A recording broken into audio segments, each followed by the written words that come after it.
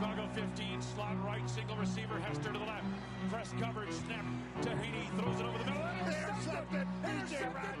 Raji to the end zone for the touchdown! NFC Championship dagger! Blitz is on, Rodgers scrambles left, winds up Rainbow. He's got Cobb at the 10 to the 5, to the end zone, touchdown, and a dagger! Aaron Rodgers ducks in under center, drops to a knee, and time melts away from Super Bowl 45. The title is back in town. The Green Bay Packers are world champions of football. The Wisconsin Sports Trilogy presents the Packers Trilogy Podcast. Hey-o, Packer fans, what's going on? Welcome to the Packers Trilogy Podcast, presented by the Wisconsin Sports Trilogy, the podcast for diehard Packer fans by diehard Packer fans. I am your host, Trevor. You can find me on Twitter at Bender_Trevor. And I am not joined, as always, with my good buddy Tyler, aka T Plush. Tyler is the host of the Brewers Trilogy podcast and a contributor for Reviewing the Brew. You can find Tyler and all of his content on Twitter at Tyler Kurth. Also not joining me is Scott the Vanilla Gorilla. He is our host of the Bucks Trilogy podcast. You can find Scott on Twitter at Vanilla7Gorilla. And as always, you can find our podcast on Twitter, on Facebook, and on YouTube. On Twitter, follow us at Trilogy_pod. On Facebook and on YouTube, we are the Wisconsin Sports Trilogy Podcast. On today's show, I am going to fly solo here and recap the big Monday Night Football victory for the Green Bay Packers over the Atlanta Falcons. And that was 30-16. Now, I expected a little bit more offense in this game. As I mentioned on the preview podcast, I thought the Falcons weren't going to be able to stop this offense at all, not even a little bit. And I thought kind of the same thing for the Packers defense. They weren't going to be able to stop Matt Ryan in this offense, but that wasn't really the case. The defense did a pretty good job holding them in check, just 16 points, as I mentioned. So a little bit different game than what we expected, but the end result is what Tyler and I predicted on the preview podcast. It's what we expected, even with Devontae Adams out and Allen Lazard now going out with that core injury and having surgery there. All of that happens, you lose those number 1 and 2 options at the wide receiver position, and that's all you're hearing about going into this game. And what happens? Well, Aaron Rodgers, damn near perfect. Matt LaFleur, again, looking like a potential coach of the year candidate and just continues to do a great job in this 2020 season. And then obviously Big Bob Tonyan had his coming out party. And let's start with Mr. Robert Tonyan. Absolutely incredible game for him. 6 receptions, 98 yards, and the 3 touchdowns. The first was on a corner route by Tonyan. The linebacker kind of got caught up in traffic. Rodgers makes a good throw against the blitz, finds Tonyan just shy of the touchdown. Tonyan was able to get in after the catch. Just a great play there to start off the Tonyan scoring. The second touchdown was a pretty great one on both ends. I think Tonyan did a great job getting past and beating Deion Jones, who is probably the Falcons' best defender that's active in this game, on the crossing slant route type of route, and Rodgers puts it in a perfect spot, and there's nothing Jones can do. Like, he had good coverage, and it was just a perfectly thrown ball, and Tonyan makes the play on the other end, making the catch. Just fantastic stuff on that play. I was very impressed with both Rodgers and Tonyan on that play for, again, Tanyan's second touchdown of the game there. And then the third one, I thought was a pretty good summation of what this game was. The Atlanta Falcons literally tackle Robert Tonyan on his route because he slipped and grabbed Tanyan's foot, and Tonyan just, casually somersaults and gets up ends up being wide open because, again, that guy tripped and is wide open in the end zone for a touchdown. And that, like I said, is a pretty good summation of what happened to this Atlanta Falcons defense. You know, it was the lowest scoring game for this Green Bay Packers offense, but it didn't really feel like Atlanta had an answer. Dan Quinn could not stop this offense very effectively at all.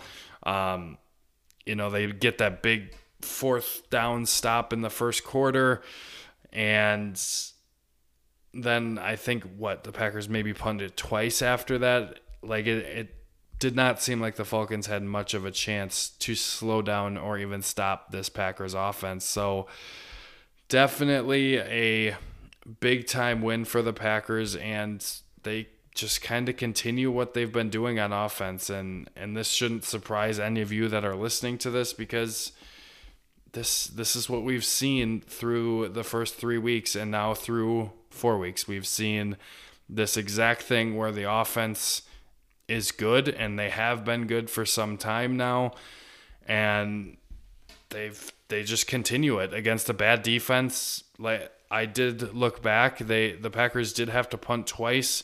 They get a field goal as well, but overall, I thought this team played really well offensively, very, very efficient. And if we're talking about efficiency, we have to talk about Aaron Rodgers in this game. Very, very efficient. You look at the box score for Aaron Rodgers. He was 27 of 33 for 327 yards. That is just under 10-yard average per attempt there at 9.9. 4 touchdowns. He did get sacked once, and passer rating of 147.5. And 158.3 is a perfect passer rating, so that's pretty damn good. Aaron Rodgers was very, very incredible in this game. I thought he didn't have a bad throw. There's times where it's either a bad throwaway or Rodgers just has missed players on longer routes, especially last year. I think we saw that. We haven't really seen it this year, and it's continued through this game.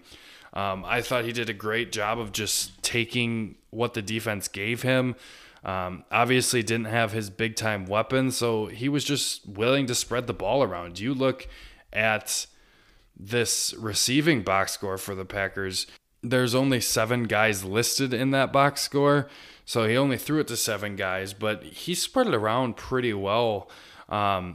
Obviously, Tanyan, like I said, he had 6 receptions for 98. Jamal Williams, 8 receptions for 95 yards. I think that's a little underrated. I thought Jamal Williams was incredible tonight. MVS, 4 receptions for 45. Aaron Jones, 5 receptions for 40. Darius Shepard, 2 for 21. Malik Taylor, 1 for 20. That was a big-time play there where the Falcons were in the ever-elusive cover none. They had Robert Tanyan open, MVS open, and Malik Taylor open on that play that got 20 yards. And then Tyler Ervin was 1 for 8 yards. Now, something I want to mention, we obviously were talking going into this game about not having not having Adams, not having Lazard.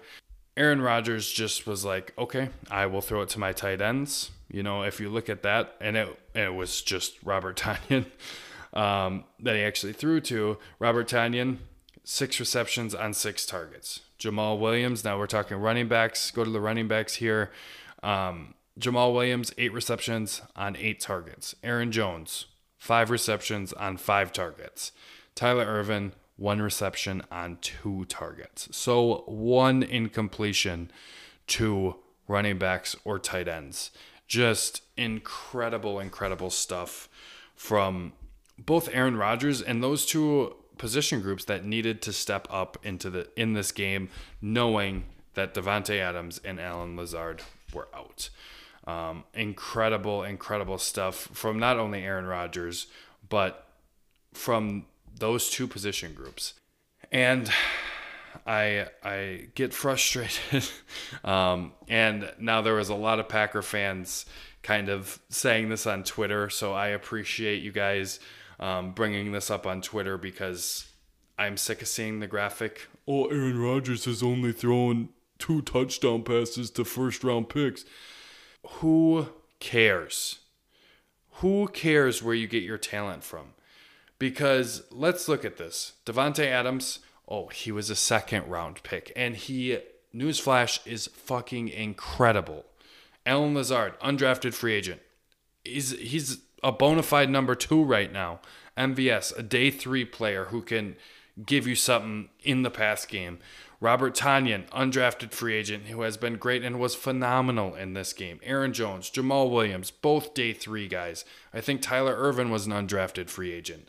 Just, it doesn't matter where your talent comes from. As long as you have talent on your team, I don't give a shit if it's a first-round player or an undrafted free agent. If you have talent on your team, it doesn't matter.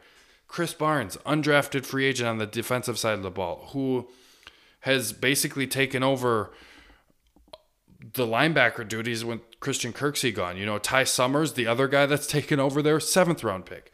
Who cares where your talent comes from? It doesn't need to be a first-round pick. They just need to be guys that can do their jobs. And newsflash, the Packers have them because the Packers look like one of the best teams in the NFL right now. So I'm sick of hearing it. I don't care that the Packers don't have a first-round draft pick for Aaron Rodgers to throw at. Does not matter because this offense with Matt LaFleur at the helm, with Aaron Rodgers quarterbacking back there, it doesn't matter who is out there. Aaron Rodgers has proven that since 2010. It doesn't matter. Granted, in 2010, he had a lot of guys to throw to, but it does not matter who is out there because Aaron Rodgers is supremely talented and Matt LaFleur is supremely talented as well. And let's go into Matt LaFleur because I think he deserved Coach of the Year last year, and the way he is coaching right now, he deserves it this year. And he definitely, in my opinion, should have gotten it last year, and the way he's coaching, he better get it this year because he continues to be impressive to me. You look at this, going into a game, you have any other team that loses their number 1, their number 2. I love Russell Wilson. I think he is one of the best quarterbacks in the league, and he might be the best quarterback in the league right now. And Aaron Rodgers is definitely making a case for that as well. I think Patrick Mahomes obviously is way up there as well. But Russell Wilson, if Russell Wilson did not have DK Metcalf and Tyler Lockett, how do you think that Seahawks offense would look? I don't think they score 30 even on an Atlanta defense. I think this Packers offense is special, and Matt LaFleur is a big, big reason for that. His play design, incredible. Eventually they're going to start getting teams on this jet action that Tyler Ervin seems like he's going on every time he's on the field. Eventually they are going to get some big plays on that. I can just tell, the defenses are playing them pretty well where that defensive end is really taking that away, but then that opens up that inside handoff to whether it be Jamal Williams or Aaron Jones, and it's working. So I love the play design. I love his play calling for the most part. I think he's very, very good. I love the way he deploys his players. This game, he put Robert Tonyan in great positions to succeed. I thought he did a great job knowing that he didn't have a lot of depth receiver-wise. MVS was out there a lot, and rightfully so. But then it was a lot more 2-3 running backs. I lost count of how many times I saw 3 running backs out there with Aaron Jones, Jamal Williams, and Tyler Ervin, and 3 tight end sets. And there was times where they had 6 linemen out there, and one of them was one of your eligible receivers. I just thought Matt LaFleur did a great job of being so multiple in his personnel usage and continuing to put out unique stuff with that, and then using those players in the right ways. using MVS in the right ways. And we did see a couple shots, not as much as you would have liked, but you did see a couple shots down the sidelines. You're using Jamal Williams, Aaron Jones in that swing game and getting them out in open field and letting them work. And you used Robert Tonyan fantastic in this game. I thought Matt LaFleur did a phenomenal job. Also, I think worth noting is I continue to like his aggressive calls. I think he does it at the right time. And for the most part, I think his calls are on point. I don't love the just run up the middle on this one. 4th and goal at the 1. I don't really love that play call because there's so many plays that Matt LaFleur can call that is going to get him 4 yards when he needs 1. And like play action in that point, leak out Robert Tonyan, leak out, from the backside MVS or Malik Taylor or Darius Shepard, whoever it happens to be, leak one of those guys out. We saw it against the Saints. Allen Lazard was a part of that. I think Robert Tonyan against the Saints had another one of those leak plays at the goal line. So I get running the football, but also at the same time, when you need a yard, go to those plays that you are so good at designing. Just call them in those moments, I think, is my only thing that I'm kind of iffy about. But for the most part, Matt LaFleur has been absolutely incredible. Let's transition over to this defense. Zadarius Smith is starting to flash, and that is very, very exciting. I will be completely honest with you. Early in this game, I was a little bit frustrated with Zadarius. I thought he was flashing. He was getting in the backfield. He was kind of making the splash plays without making them. He was getting there, but he wasn't finishing. He wasn't finishing the tackle or whatever it happens to be. He just wasn't quite finishing. And to me, that was very frustrating. He needed to be the guy. He needed to be the guy to make these plays. And early on in this game, I thought he was getting in position to make them, but just wasn't completely making the play. As the game went on, you saw him start to dominate. He was incredible going on late into this game. I was very impressed. He led the team with 8 total tackles. That was tied with Raven Green. He had 6 solo tackles, 3 sacks, 4 tackles for a loss. Again, early on in this game, I think you could add another tackle or 2 for a loss if he just finishes the play. 5 quarterback hits. He started to flash a little bit and show what we saw in 2019 from Zadarius Smith at times. So we're starting to see a little bit more flashing from Zadarius. I don't think we saw a lot of it the first 3 weeks of the season, but it's starting to show up here.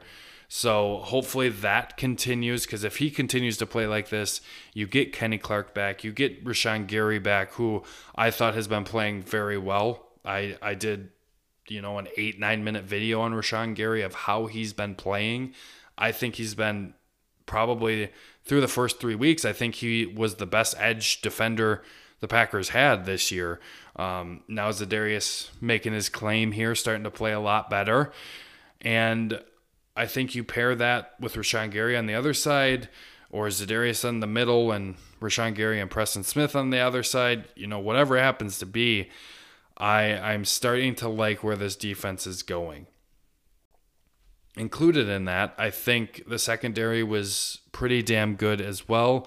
Going into this game, you knew they had to play well, because going into this game, the Packers don't have Devontae Adams, they don't have Allen Lazard, but the Falcons going into this game have Calvin Ridley, they have Julio Jones, so you're going to have to play well in the secondary.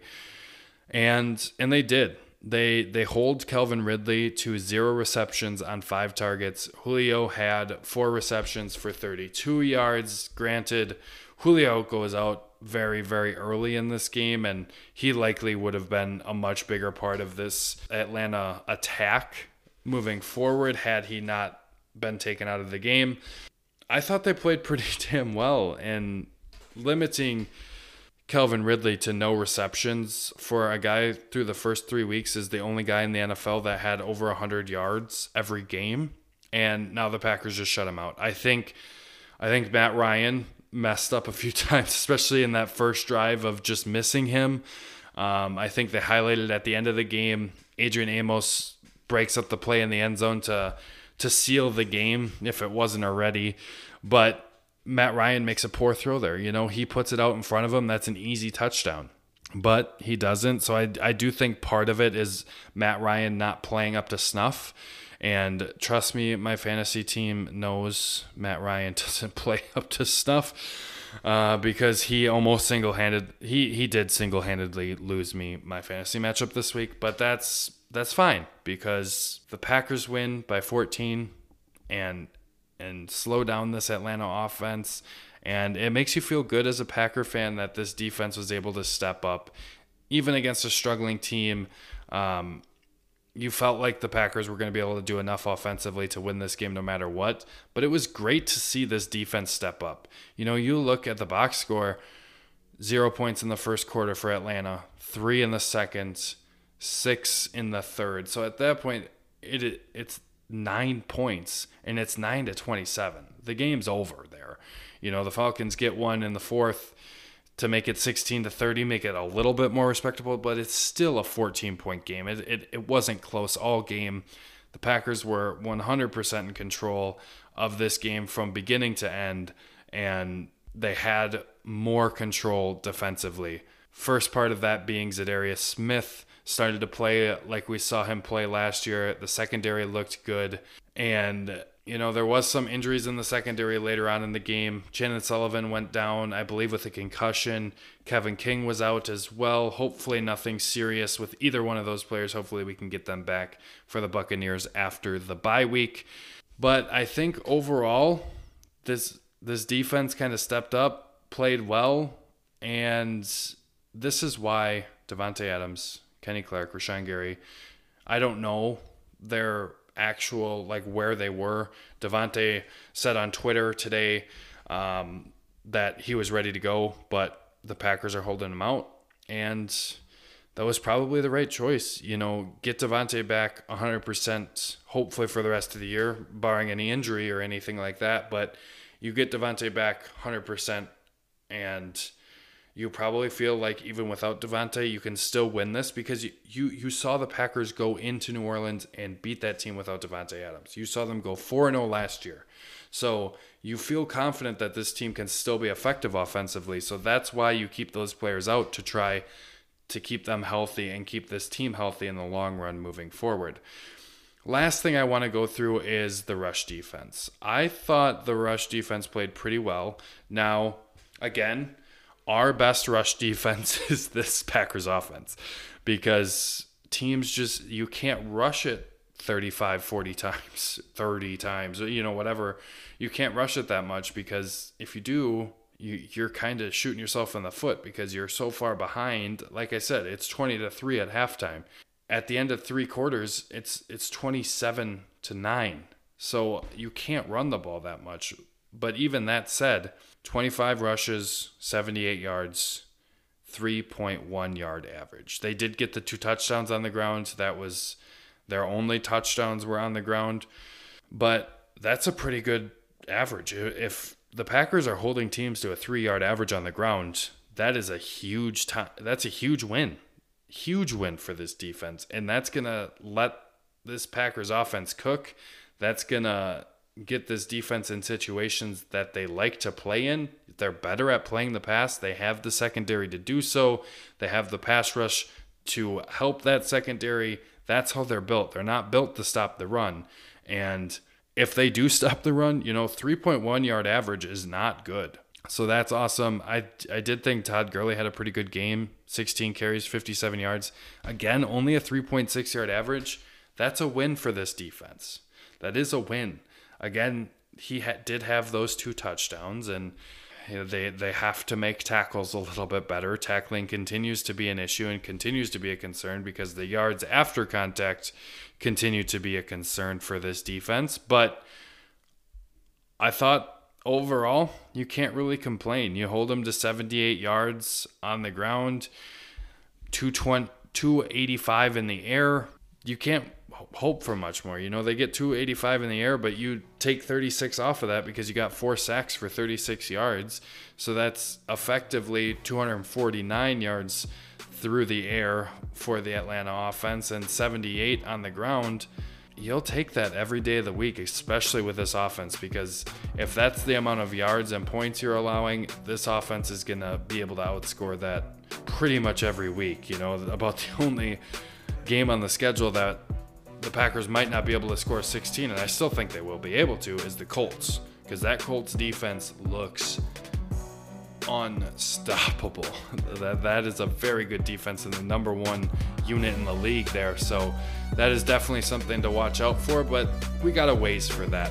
Coming up, as I mentioned, we do have the bye week coming up here. We also, after the bye week, we do have the Tampa Bay Buccaneers, and I can't wait for the Packers to beat up on the Buccaneers so I can stop hearing about how great Tom Brady is, because I think Aaron Rodgers is going to outplay him tremendously in that game, and that will be fun to watch.